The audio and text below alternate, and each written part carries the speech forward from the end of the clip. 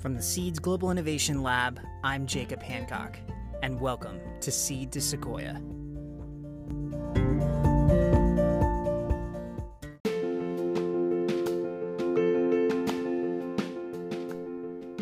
Seed to Sequoia is sponsored by the Seeds Global Innovation Lab. The Seeds Global Innovation Lab exists to equip the global faith-based community for the emerging world. They believe that every nonprofit has both the people and the resources to generate and execute new ideas that create value. By proactively learning from those whom you serve, you'll be able to see what's coming your way, shift your focus, and deliver great products, processes, or systems to serve them even better. Follow us at Seeds Innovation to learn more.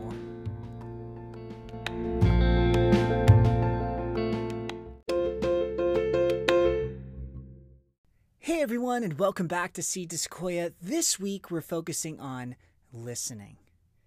And I love that because the entire design thinking process hinges on our ability to understand our end users. We have to understand them in a way that we can actually articulate their point of view. It requires understanding what they believe and what they value, what they support, what they need, what they want. All of that. But we so often prioritize listening in the stage of empathy. But we forget that listening actually threads itself through every stage of design thinking. We have to listen to those that are on our design team closely so that we don't miss an important discovery that they've made. We have to listen to others' ideas so that we can build on them. We have to go back to our end users to hear what they have to say about our prototypes. Listening is arguably the most important skill in design thinking. Now, of course, I don't want to belabor this, but I do want to make mention of it because it's important. There are two ways of listening, and I know you're familiar with them. There's passive and active listening. Here's the definition that I would throw out there for passive listening. Passive listening is listening without regard for the underlying message being communicated. Whereas active listening is listening with the intent to understand what's not being spoken. We know this, right? It's nothing necessarily new, but active listening in the realm of design thinking means that we are searching for clues with our ears. People communicate far more than what they simply say. We have to listen for that overarching message, right? Let me give you a quick example. So if I said this, I want you to listen to what I'm trying to get at. Over the last year, I've spent hundreds of hours creating a garden in my backyard. It's been quite challenging for me to maintain it, though, because there are some children that roam freely throughout the neighborhood. Now, you know exactly what I'm getting at, right? You understand the underlying message, and you, from that, know what my need is.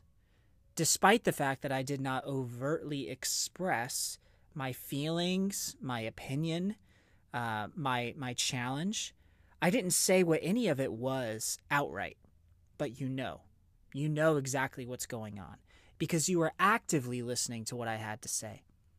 We need to listen for that underlying message, but again, it requires active listening. Another regular challenge we face when it comes to listening is actually listening to agree. We're taught this from a young age, so we shouldn't be too surprised by it, but we called it skepticism in school, right? Something to be valued when we pair it with critical thinking. But listening to agree inhibits our ability to understand. And active listening enables us to move away from listening for agreement to listening for understanding. If we can actually understand what someone is saying, that's the first step to acquiring their point of view for developing solutions for them through design. So I'm not going to just tell you to start listening for understanding instead of listening for agreement. That's not really fair. It takes practice. It's something that we actually have to do and try it out a few times. So I have a tip for you. Here's a fun little activity that you can do. It won't take you very long. Google or search flat earth conspiracy theorists and listen to one of the many videos that are out there about this. The goal being, what are they actually saying? You know, when you step into that conversation, as soon as you begin listening to that video, you know that you are going to disagree with what they have to say. The earth is round and it's indisputable. You know that going into that conversation. Nevertheless, as you go and you listen to what they are saying, listen to what they believe and what they value and what they need and what they want. You see where I'm going here.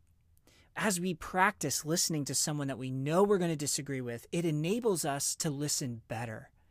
And if we're practicing active listening in that, then it's something that we're able to migrate into gaining empathy from our end users to understand their point of view, to listening to our teammates on our design team and the ideas that they have, the discoveries that they've made, listening to those that we share our prototype with and listening for that feedback. The ability for active listening is so critical. It's such an important skill for us to learn in design, but it takes practice. So here's my parting question to you this week. As you meet with clients and teammates, pay attention. Are you listening to agree or are you listening to understand? Let me know in the comments or via email at jacob@seedsinnovation.com.